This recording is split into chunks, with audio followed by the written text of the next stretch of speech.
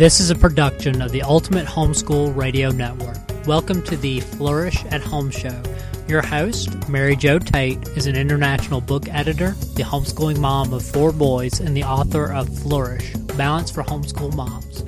Mary Jo loves to help moms find peace, order, and balance by sharing practical tips, inspiration, and encouragement. Visit her website at flourishathome.com. And now, here's your host, Mary Jo Tate. Welcome to the Flourish at Home Show. I'm Mary Jo Tate, and I'm excited about this opportunity to share with you some of the best strategies I've found to balance a busy life. Our work as moms is so important, meaningful, and rewarding, but sometimes it can seem overwhelming, can't it? How many of these challenges apply to you? Are you so paralyzed by a to-do list so long that you don't know where to start?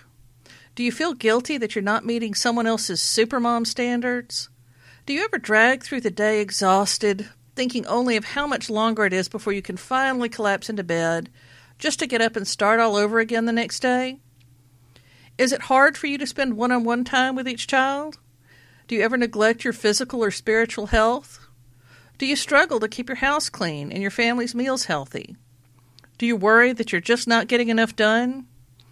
Is your home drowning in clutter? Do you have trouble setting priorities and staying motivated?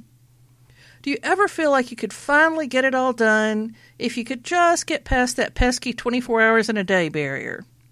You're not alone. I've struggled with every single problem on this list. Through trial and error over 22 years as a mom, I've developed some powerful strategies to cut through the chaos and move toward a more balanced life, but I am definitely not supermom. I've personally test-driven a lot of mistakes, so maybe you can learn from my experience. I'm going to tell it to you straight. The good, the bad, and the ugly. A lot of books and speakers for moms can be discouraging because they seem to promote an impossible standard. I want to be realistic and offer you an attainable standard while providing encouragement, inspiration, and motivation, and a good laugh at some of my more dramatic mistakes. As we get started, I'd like to let you know a little about where I'm coming from and how God has worked in my life. My 4 sons are currently aged 22, 19, 17, and 13, and we've been homeschooling for 17 years. I've been a single mom for the past 12 years, and I've had a home business and an editor and book coach for 28 years. Back in the year 2000, I was a typical homeschooling mom, married with 4 sons under the age of 10, and a part-time home business. When my husband left me to live with another woman, I was shocked, angry, and scared. I was embarrassed to be divorced, and I had no idea how I could support us all financially, even though I knew I wanted to stay at home with my boys. But God proved so faithful. Lamentations 3:22-23 tells us, "The steadfast love of the Lord never ceases. His mercies never come to an end. They are new every morning. Great is your faithfulness." I found great comfort in that, and God has provided for all our needs. If you are going through a hard time right now, I want to encourage you to lean on God's faithfulness. Because I became essentially the sole provider for my family, I knew I had to find a way to earn a living, so I turned to the skills I already had. I already knew a lot about writing and editing. I had written a book about F. Scott Fitzgerald, and I had done some freelance editing from time to time. But I didn't really know anything about building a serious business. I knew that something had to change for me to make my business profitable enough for me to remain at home with my children, so I started attending conferences for entrepreneurs. I began to get a vision for what was possible, to learn the things I needed to learn, and then eventually to take action.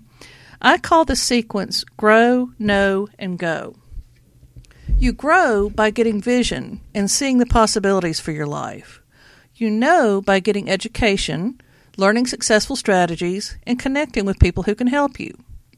The last and most important step is to go. Take what you've learned, build on it, and go do it. Only when you take action is anything going to happen. In fact, as you listen to each episode of the Flourish at Home Show, I encourage you to write down action steps that you want to take. As I began applying what I learned, my business shifted from sporadic to steady to overflow. But it wasn't just about the money. It was also about our life as a family. I wanted financial freedom to pay the bills and get rid of that terrible looming pressure of not knowing where the next bag of groceries was going to come from. But I also wanted time freedom. I wanted time to spend with my boys, time to minister to other people, and time to take care of myself and my own health without collapsing into burnout. In 2005, a home business conference in Arizona triggered massive action and progress for me. I cut out several of my least profitable business endeavors, including some that I enjoyed that were just not the best use of my time. I also raised my rates to reflect the value of my experience. I referred simpler projects to other editors, and I expanded my services to include book coaching and collaborative writing. Perhaps most importantly, I began to teach what I knew. People often ask me how to start their own freelance editing business, so I taught a class on editing and turned it into a home study course that's still available today. Within a year, I doubled my income and won a laptop computer in a contest for the most improved business. The most valuable part of the contest, though, was that it forced me to think seriously and strategically about where I wanted my business to go, where the money was going to come from, and what I wanted our family's life to look like. That's when I began developing and refining the principles and strategies I'll be sharing with you in the Flourish at Home show. What exactly does it mean to flourish? It means to grow vigorously, luxuriate, be revived, or abound. It can also mean making dramatic gestures or adding a creative touch, such as a trumpet fanfare or an embellishment in writing or decorating. The overarching ideas are thriving and abundance. When we get bogged down in the difficulties and challenges of our busy lives, we start drooping like a wilted plant that hasn't been watered in a long time. But it's the flourishing plant, one that has been well tended with the right balance of good soil, water, and light, that grows and offers beauty or nourishment. When you are flourishing, you can take better care of your family so that they too will flourish. Isaiah 58:11 is my prayer for you.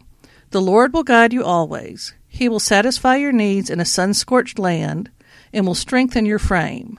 You will be like a well-watered garden, like a spring whose waters never fail.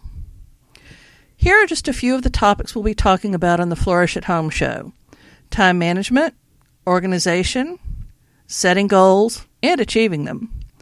Dealing with the juggling act, whether or not balance is a myth, handling interruptions, changing our attitude, taking care of our physical and spiritual health, training our children to be independent and responsible, making wonderful family memories, single parenting, homemaking, homeschooling, home business, and more.